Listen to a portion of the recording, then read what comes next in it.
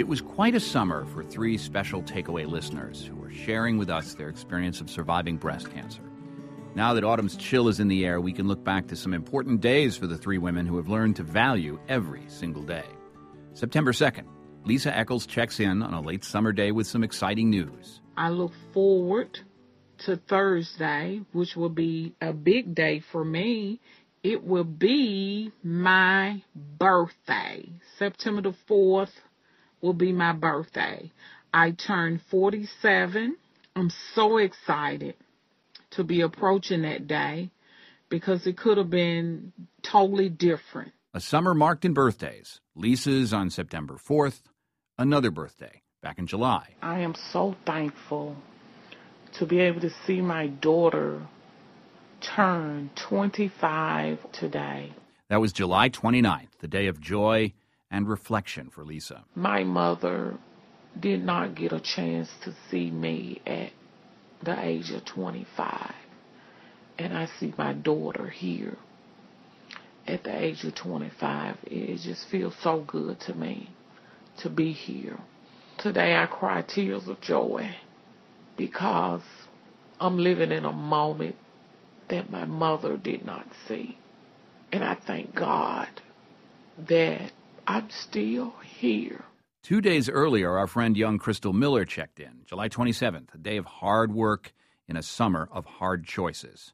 I got up at 6, got on the prayer line, showered, dressed, went to radiation, went to see my medical oncologist to tell her about the lump, went to work. On my lunch break, went to the ultrasound, went back to work, came home, spoke to my doctor about my results. It's just, it's a lot for one person sometimes. Crystal, at age 28, pushes on, but she knows enough to realize that out there, her community supports her. People being tested like her, getting results like her, good news and bad. Just take each day as it comes. But I know there's always somebody going through worse than I am. So I keep pushing and I keep getting up every morning and doing it.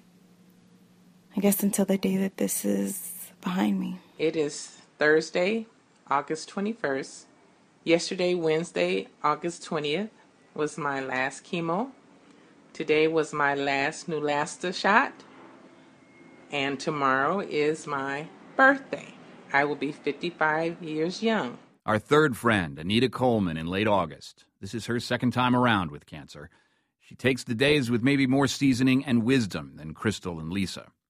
Her future has become the present. I always remember and treasure the valleys that I go through because it's such a dynamic view when I get to the mountaintop and I look back over where I've come and I look to the horizon and I see what I've accomplished. August 21st was a day for Anita to reach back to so many of you who have shared their stories and been touched by Anita's positive good humor at our Under Her Skin Facebook group. Her message?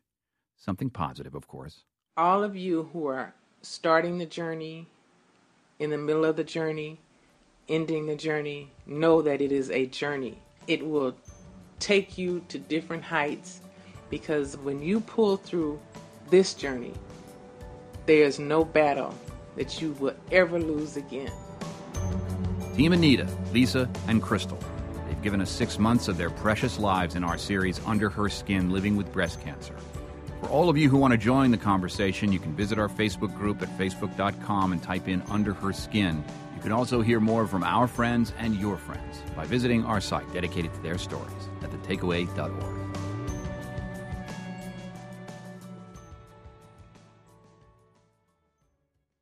On Notes from America, we have conversations with people across the country about how we can truly become the nation that we claim to be.